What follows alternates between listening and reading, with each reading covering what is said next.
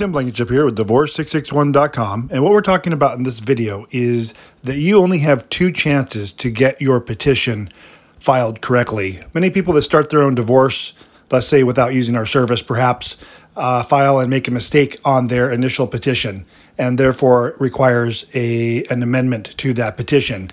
If you mess up the second petition, that was your last chance. If you want to try and amend the petition a third time, you have to get court approval, which means filing a motion to get a hearing. We had someone who hired us after having this happen to them, so we're going through this right now. They filed an initial petition and there was an error on it.